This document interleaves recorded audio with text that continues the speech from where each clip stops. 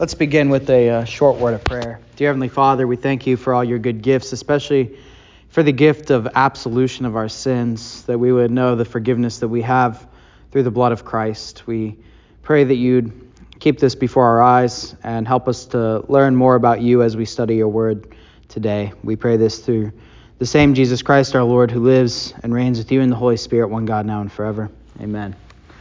All right. So again, I apologize for running a little late today, but we'll stay on track here.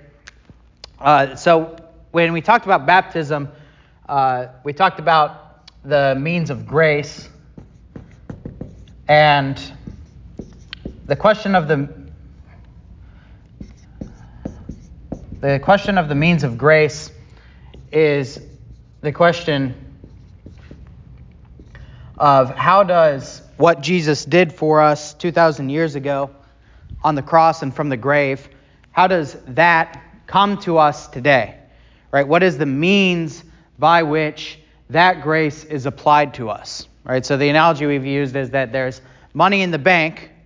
How does that money get into your bank account? And this is through what we call the means of grace, right? Well, we've talked about some of the means of grace. We talked about baptism. We talked about the Word. And we're going to talk about the Lord's Supper. But what we want to talk about today is the fifth part of the Catechism, which is confession and absolution. Confession and absolution. And I want to open up just with a couple Bible verses, I think. One of the things I think about confession and absolution is how kind of common the language is in Scripture. That God has intended for us to confess our sins and to receive an absolution for them, a declaration of some kind of that forgiveness. And so the first place we'll look is, so here we, in the liturgy at this church, we do the gradual. There's also an option to do a psalm each Sunday, and instead of the gradual.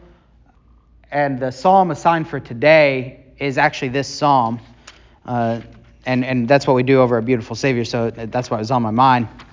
But if you go to Psalm 32, this is a great psalm.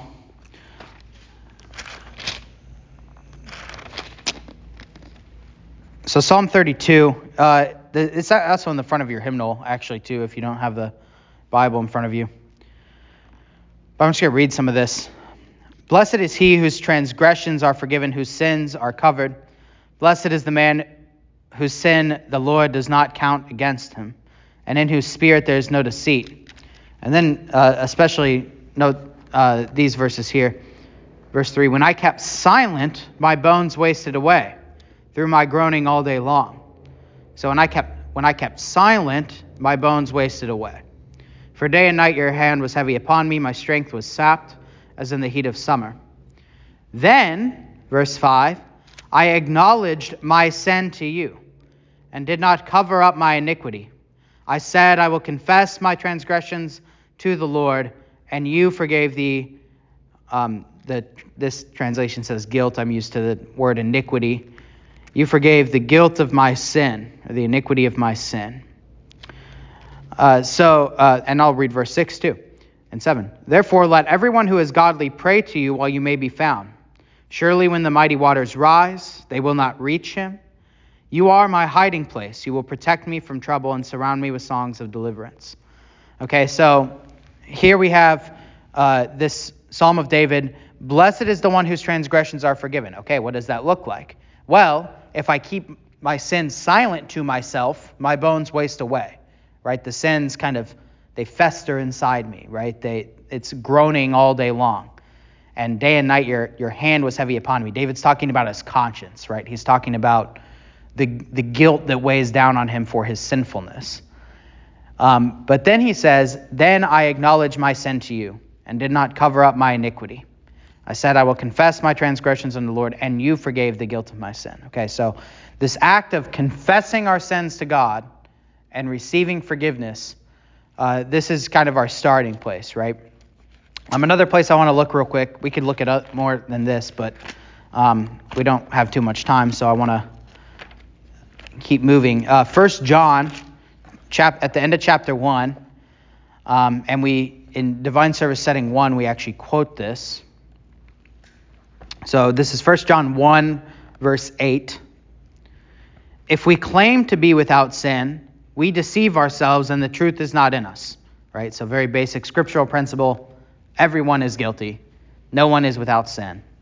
Right? We can't pretend like we don't have sin. But if we confess our sins, he is faithful and just and will forgive us our sins and purify us or cleanse us from all unrighteousness.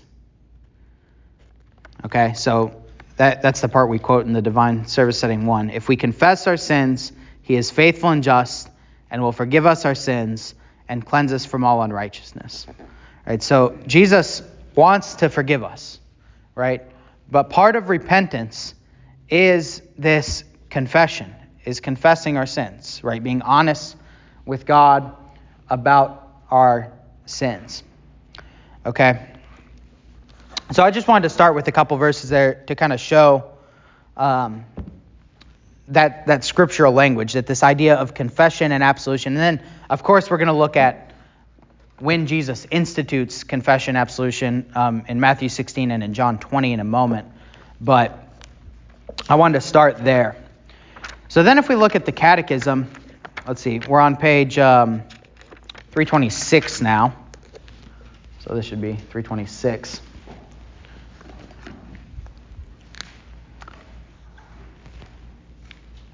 Luther starts out with a good question. What is confession? Okay? What does it mean to confess our sins? When we talk about confession, so I said confession, absolution here on the board, but in the Catechism, right, the entire subject is just called confession. And here Luther says, well, confession has two parts. First, that we confess our sins, and second, that we receive absolution.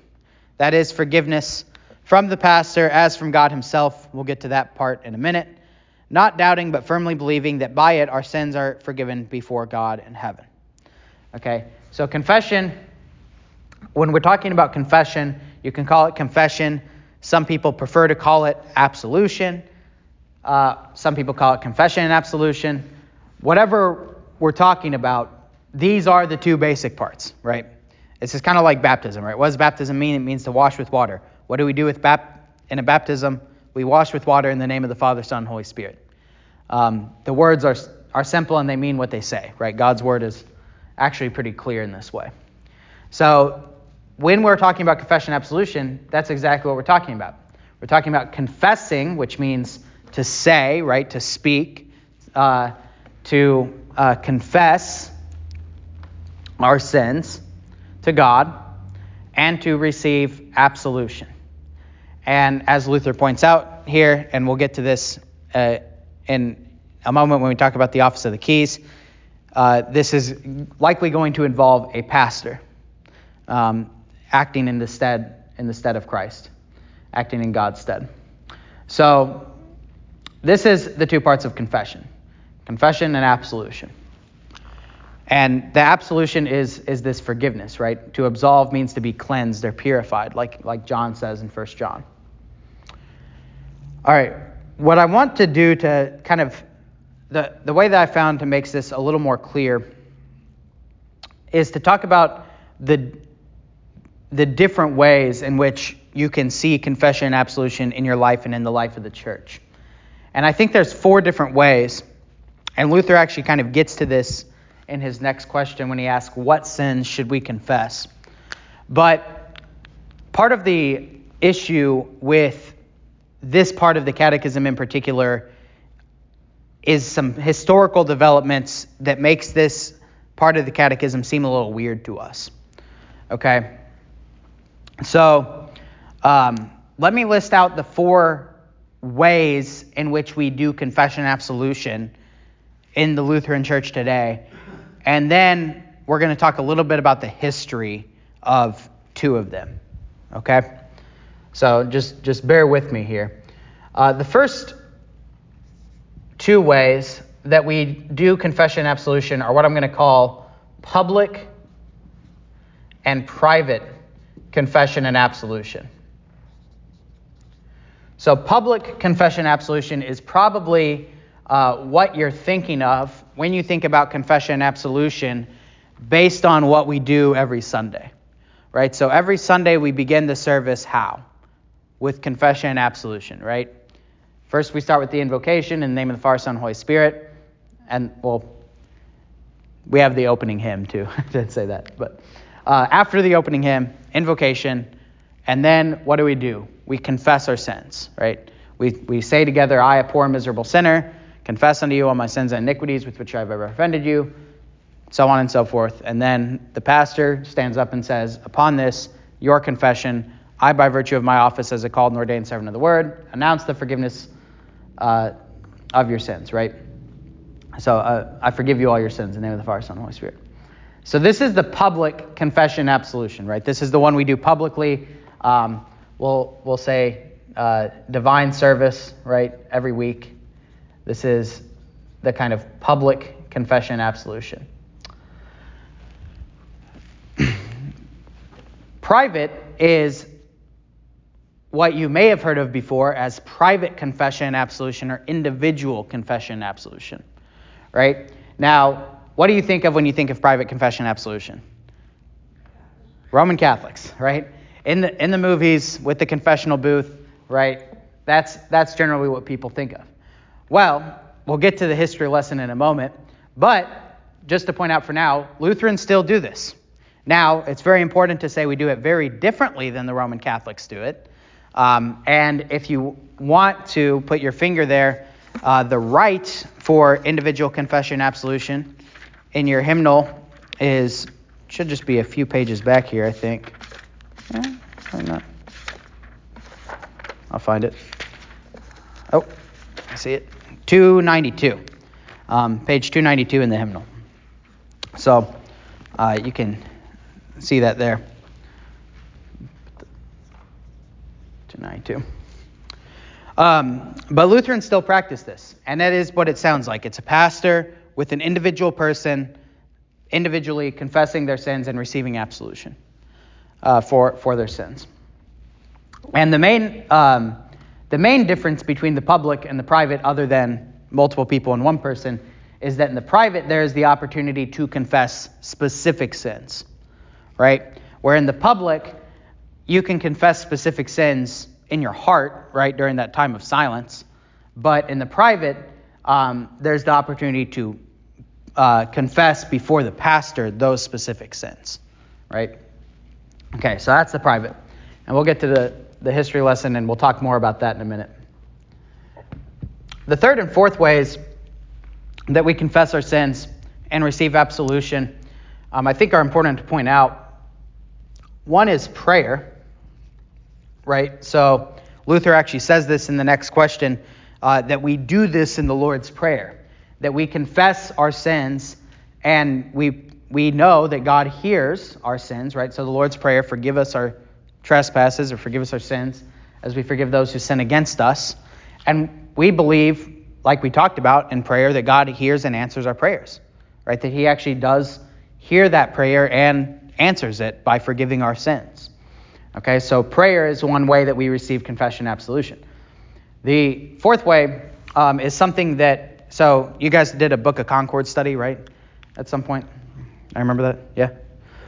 So the Book of Concord is the book of the Lutheran confessions, which pastors, at least in the LCMS, have to subscribe to become ordained. Well, one of the documents in there is called the Small Called Articles, and that's a document that Luther wrote. And it's one of actually my favorite documents in there, because Luther thought he was dying when he wrote it, so it's very straightforward and to the point, which is interesting.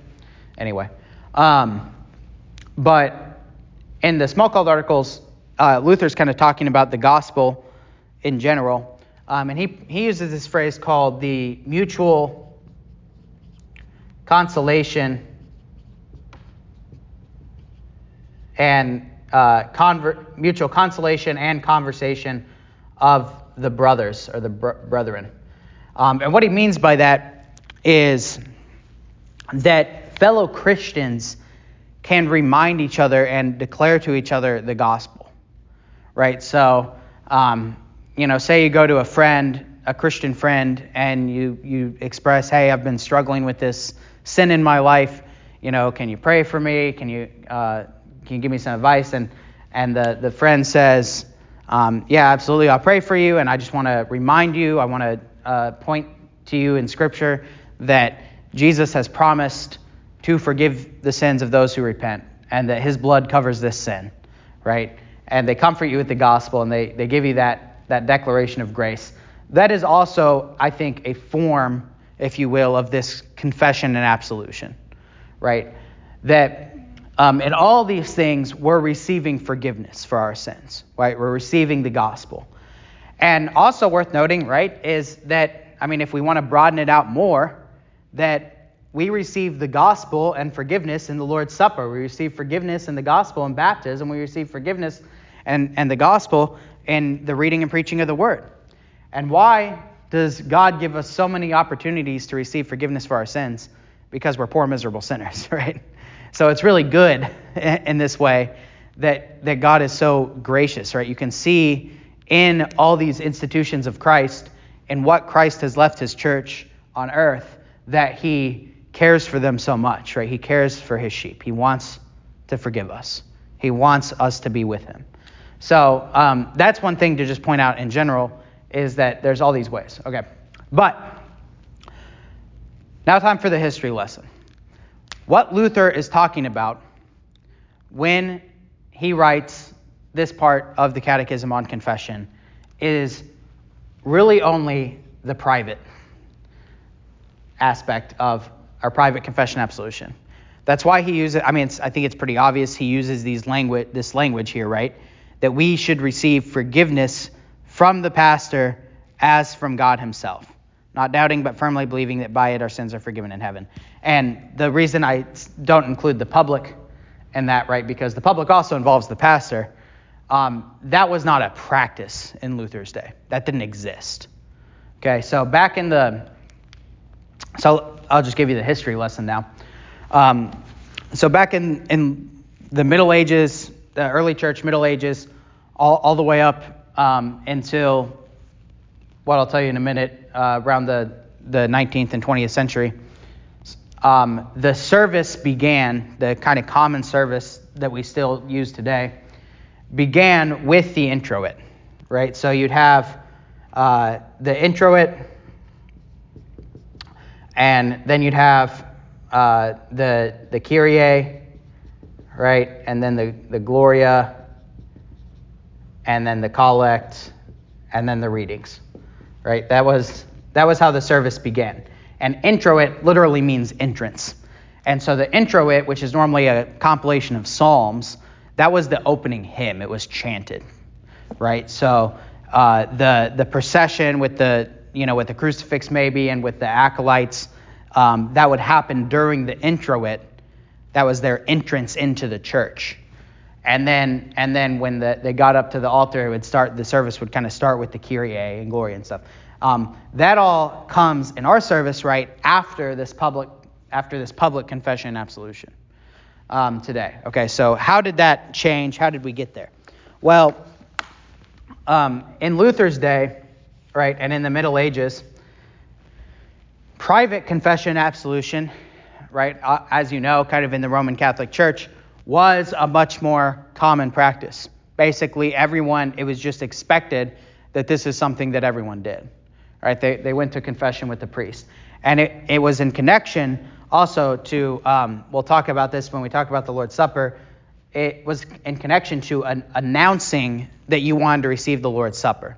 So basically, with the practice of closed communion, which we'll talk about when we get to the Lord's Supper, the confession and absolution was not only to receive forgiveness, but it was also a way of showing that you were still an active, repentant member of the congregation, right? And were wanting to receive the Lord's Supper, right? So it kind of functioned in that way as well.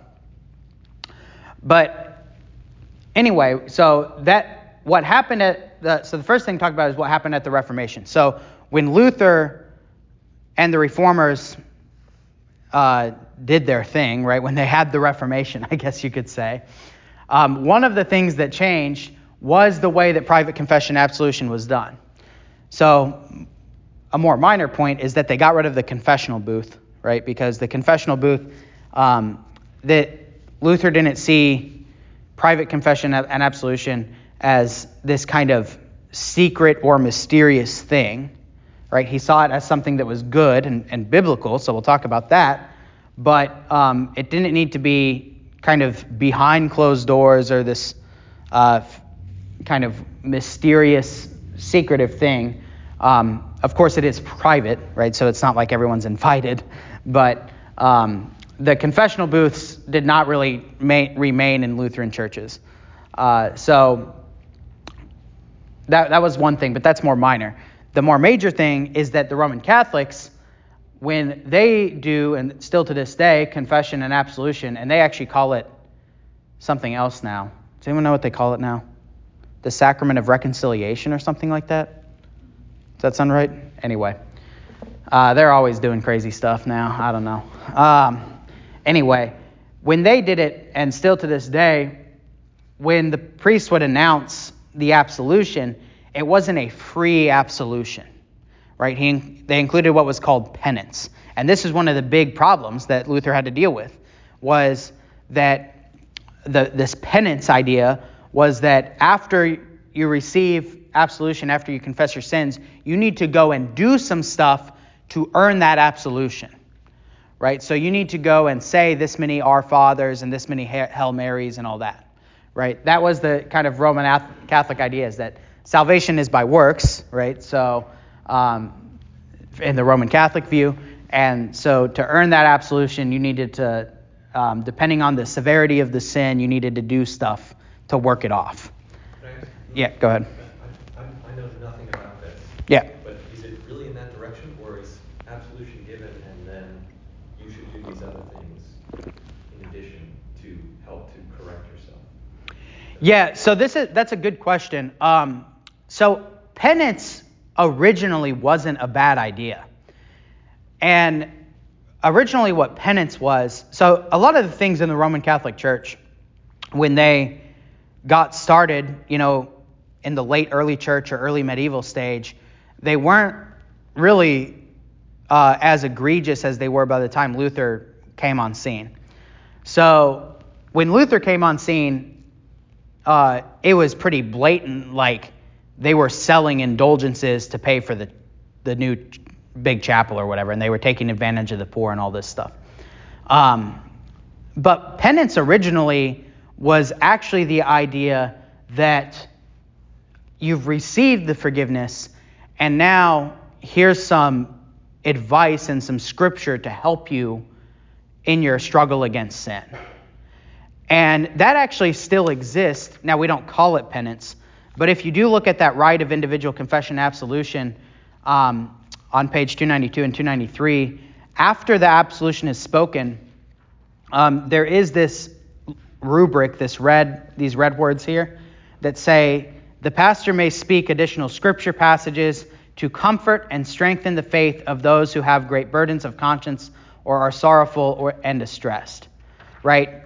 And I find a great value in that. I've had, when I go to confession, the pastors that I've gone to and the pastor I go to now will do that, right? They'll give me some scripture, they'll read a psalm with me, and maybe give me some advice in my struggle against sin, right?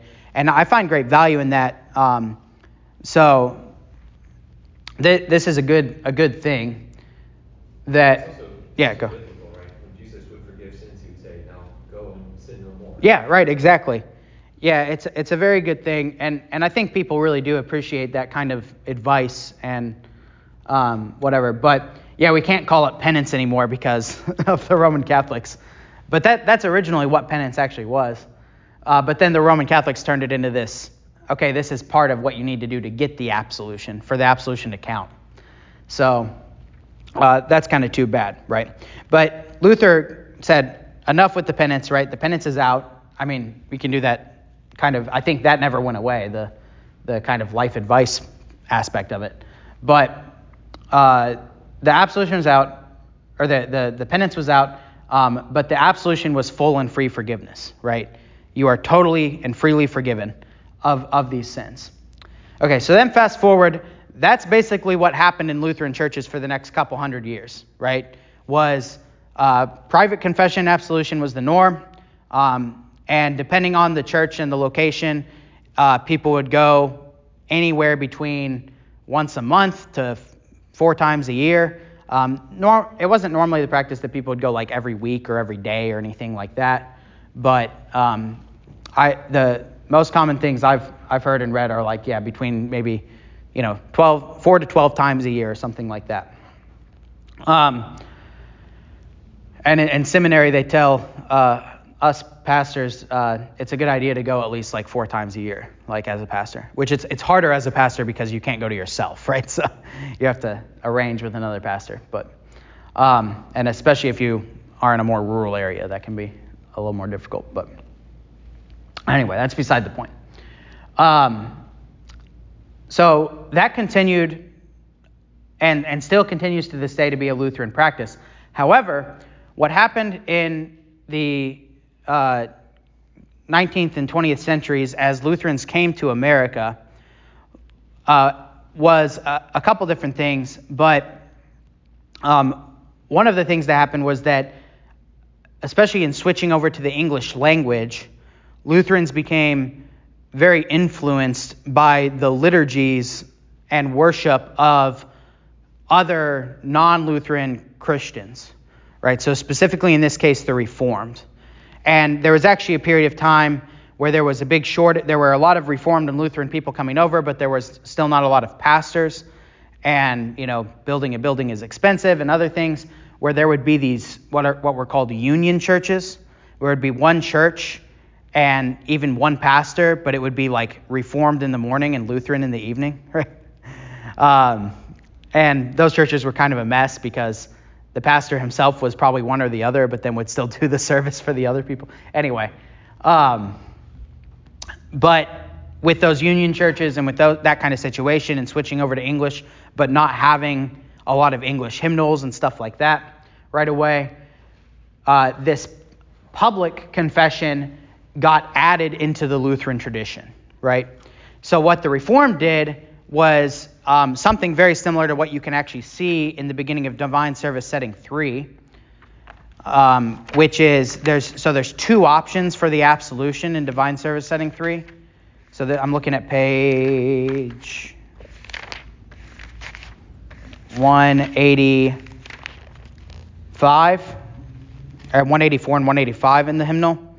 So we can do the absolution like we normally do, or there's that right-hand column, which is what we call a declaration of grace, right? So if you look at the absolution portion of that right-hand column, the person who's leading the service, the pastor, just says, Almighty God, our Heavenly Father, has had mercy upon us and has given us His only Son to die for us, and for His sake forgives us all our sins. To those who believe on His name, He gives power to become the children of God and has promised them His Holy Spirit. He that believes and is baptized shall be saved. Grant this, Lord, unto us all. What's missing there? Yeah, the actual announcement of absolution, the actual I forgive you your sins, right? It's a declaration of grace. This kind of declaring that God has had mercy on those who believe in His name. That's what the Reformed had done for a long time. And that's what they still do. If you go to a Presbyterian church today, you'll probably hear at the beginning of the service a declaration of grace. Okay. What the Lutherans did is they just kind of mushed that together with the private confession absolution and then created this new public confession absolution. right? And so that's where that comes from. And then, of course, over time, what happens is that as the public confession absolution gets to be every week in the divine service and it becomes more and more popular, then people stop going to private confession absolution because, well, I do public confession absolution on Sunday morning, so I don't need to go to private confession absolution, right? And so private confession absolution basically in the 20th century fell out of practice in most Lutheran churches, right? By the end of the 20th century, by the year 2000, right, bringing us up to more modern times, very few Lutheran churches are super actively practicing private confession absolution, right? It may be offered, but it's not like, I'd say, 98% of congregations are not doing it, right? As far as like the membership in the congregation, right? You might have like one or two members in each congregation doing it or something like that on average. Okay, so that's kind of what happened historically. In the last couple decades, last 25 years or so, private confession absolution has picked back up in Lutheran churches. So as I showed you, we obviously have a rite right on page 292 in the Lutheran service book. And the thing that's always kind of interesting to me is how much it fell out of practice, considering it's one of the chief parts of the small catechism, right? Of course, these other things, prayer and mutual consolation and the public confession absolution, do kind of apply to what Luther's saying here. But what Luther's really talking about is private. And despite it being in our small catechism, it kind of fell totally out of practice. So that's kind of interesting to me. But there's been a revival of it in the last 25 years or so. As I kind of mentioned before, they do talk about it in seminary now and encourage us to make use of it. In the congregations I was a part of growing up and kind of in college, I heard it talked about more and more. I don't know what's if it's ever been really done here in the recent past, if any of the previous pastors have done it, but yeah. I'm just curious Go. if the other Lutherans here, since I'm a fairly new Lutheran, I never knew that. Did anybody else in here know that was actually an option? Yes. Okay. Yes. For private confession, that going to the pastor? An option for private? Yeah. Yes, I knew. I feel like it was, yeah. Okay, But it was more like you said, kind of like a council? Not a council. Yeah, so one of the things that also, I think, that's a good point. Sorry to interrupt, but one of the things that also did contribute, I think, to some of this, to it falling out of practice more, was the rise of psychology in the mid-20th century and the idea of pastor as counselor, right, where the pastor, you might not go to him for confession absolution, but you might go to him for some kind of counseling. And that you can kind of see the connection there, that it is also almost this part of a replacement for it, right? So if you kind of combine public confession absolution with pastor as counselor, then it almost seems like you don't really need that, right? So that's and a lot of like the couple generations of pastors before me, some of the older guys that like I talked to, they'll talk a lot about like all their counseling that they did, but not really about private confession absolution, right? So this is just the way of history. I'm not trying to make any judgments on the past either. Like it's just it's interesting. So I've not been a Lutheran very long, but been fairly engaged with Yeah. some elders at other churches. This has never come up. Yeah, it's definitely a more recent revival for sure, and I think it's more popular among my generation of pastors and the generations immediately preceding mine. But definitely the older generation of pastors, they didn't talk about this in seminary. I know for a fact because I've talked to guys, hey, did you ever talk about that in seminary? Like, no, not really, right? It was just at one point, kind of, I think I'm going to say broadly, like between 1950 and 1990, it just wasn't ever talked about, right? So. I feel like if you were troubled Yeah. that you felt was sinful, you could go to your pastor and talk to him privately, and he would have scripture to Yeah, he would comfort you, and comfort you with your struggle and help you with the Yeah, I think that's definitely true. Yeah.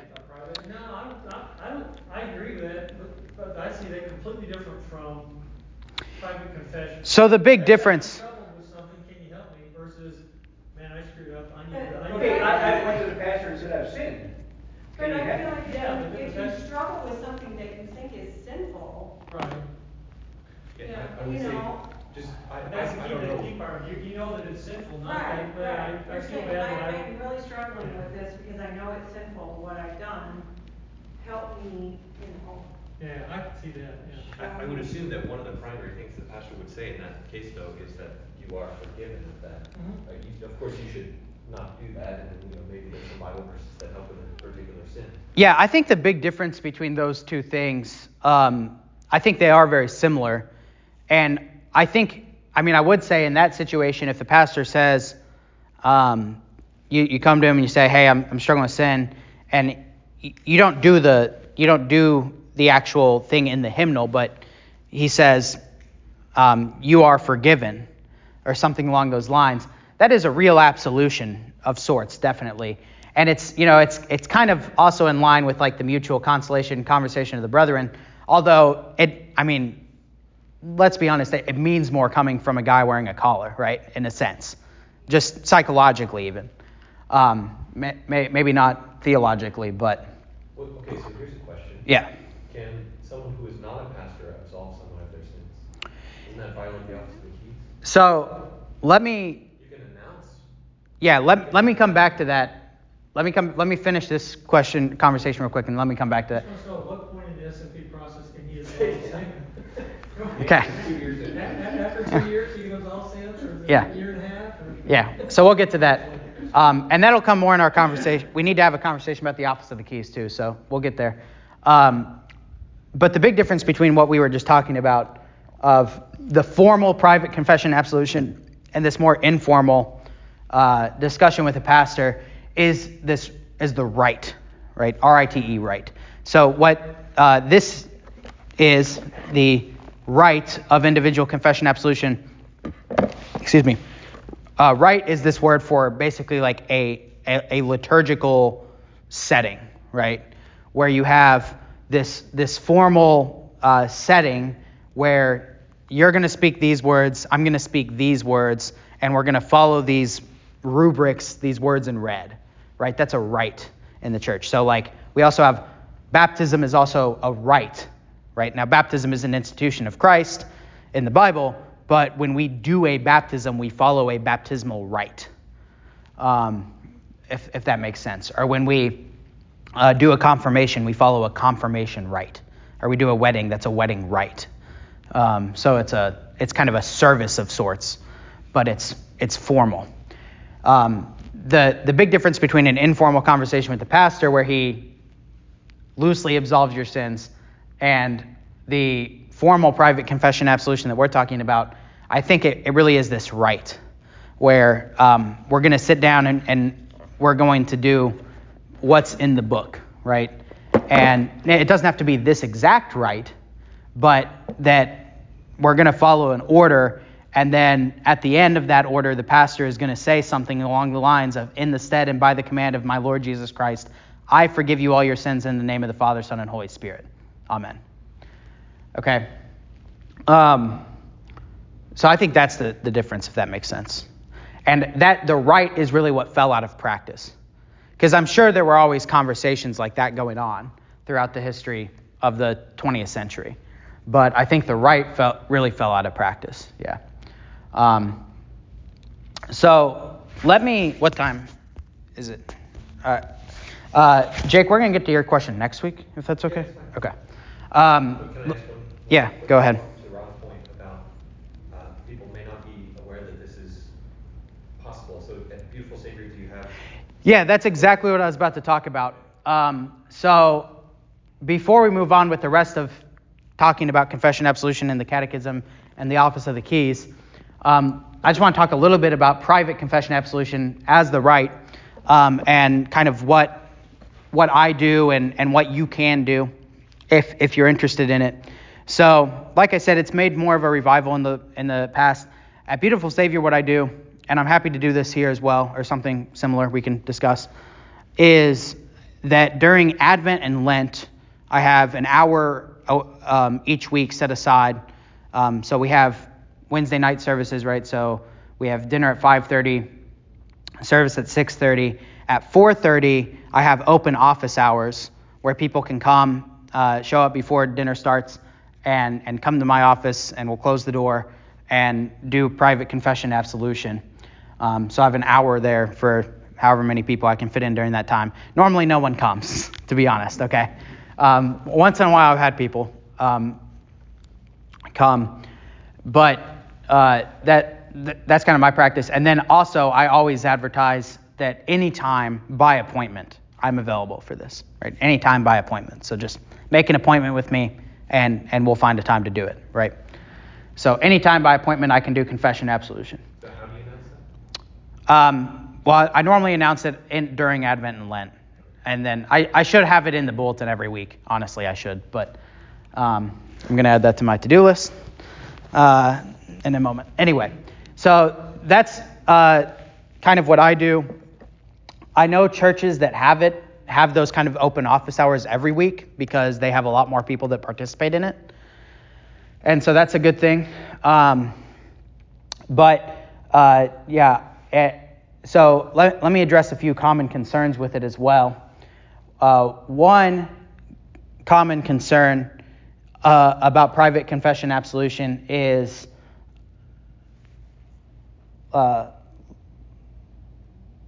sorry, I was thinking about what order I want to go in. One is that's too Catholic, which I think the history lesson, hopefully it's cleared some of that up, that it's actually something that Lutherans retained, and obviously we still have it in the divine service. So it's really not too Catholic. The other major concern is like the idea of privacy and of I don't want the pastor to think ill of me if I confess these deep, dark secrets to him and this kind of thing. So let me address that. First of all, pastors undergo during their ordination, right, what is called the seal of the confessional. So in our ordination, we vow that we will never divulge the sins confessed to us, right? So even if someone confesses a sin to me and then that person ends up in court and the court calls me to testify, I'll tell them, nope, I'm not going to do it, right?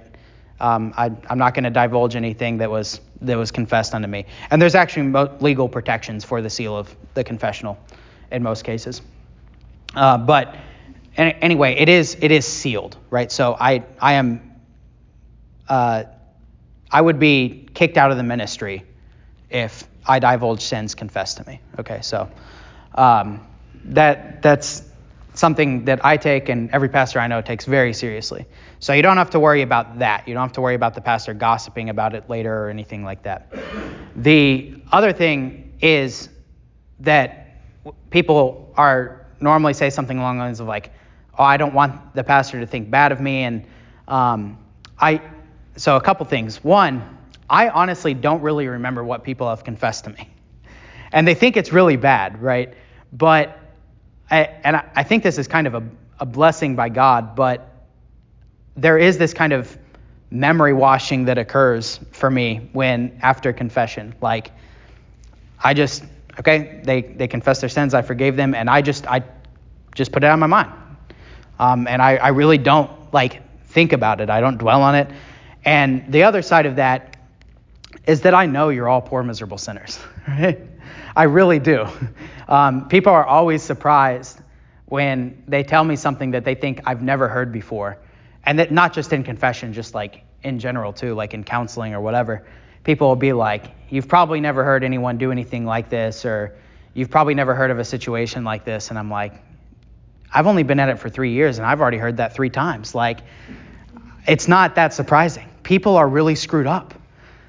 People are really sinful. So I'm really never that surprised. So don't worry about how bad of a sinner you are. This is why Paul says, chief of sinners though I be, right? He knows what it's like to be a human. Anyway, so that's that spiel. So yeah, private confession and absolution is good. I think let me just close on this. The big advantage of making use of it is the specific comfort you get for specific sins, right? So in the rite, you have this confession that you make, and then you say, what troubles me particularly is that ... and you have this chance to get whatever this specific sin is that's on your conscience off of your conscience, right? And to hear then the absolution that is for that sin, right? Because in a public confession and absolution, I don't know what sins you're confessing. I announce forgiveness, but I don't know what sins you're confessing. In a private, I know exactly what you just said, and then I say, yep, in the stead of Christ, you're still forgiven, right? And that particular comfort, that particular specific forgiveness, I think is what is particularly valuable about making use of private confession, right? Because oftentimes we know this as sinners, we'll have a sin on our conscience, and we'll think, yeah, but if I know the Bible says that I'm forgiven, but I can't really be forgiven of that sin, right?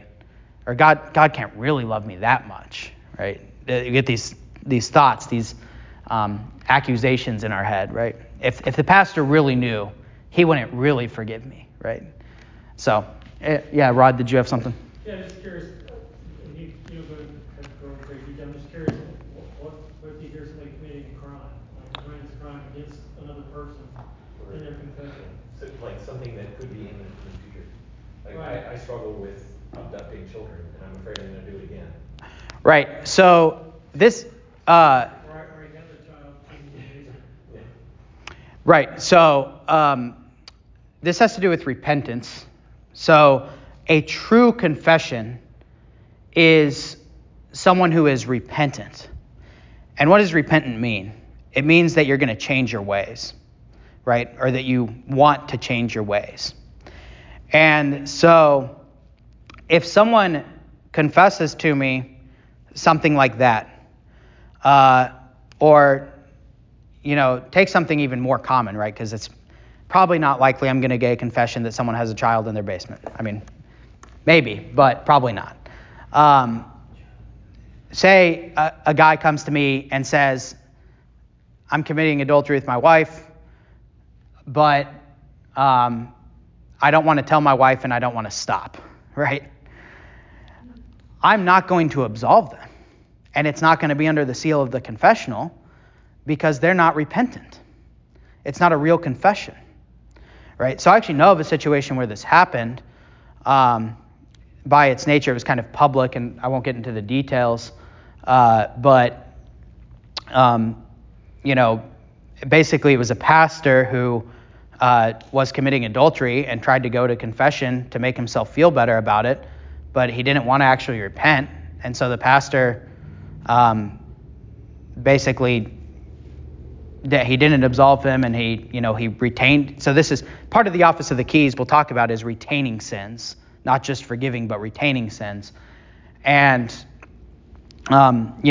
basically reported it to the district president and said, this is the situation, followed Matthew 18, and eventually the guy was defrocked. And that was right, because he wasn't repentant, right? He refused to repent of his sin. And so it wasn't ever a confession absolution. It wasn't ever in the seal of the confessional. So basically, people aren't allowed to abuse the right in that way. So that's an important note, that it's not a confession if there's not repentance. Right. Yeah, we're here to forgive repentant sinners. Yeah. Yeah. So confession is I'm sinning and I'm going to keep sinning. That's not a confession. Right. Yeah. All right. Everyone, come on into church. Sorry, I'm talking too long. Let's close with a word of prayer, and then we'll get to church here. Dear Heavenly Father, we thank and praise you for this day, and we pray that our worship today would be in spirit and in truth, and that you would open the hearts and minds of all here, that they would hear the preaching of your word and be edified. We pray this through your Son, Jesus Christ our Lord. Amen. How you doing, Charlie? Are you? Oh, good.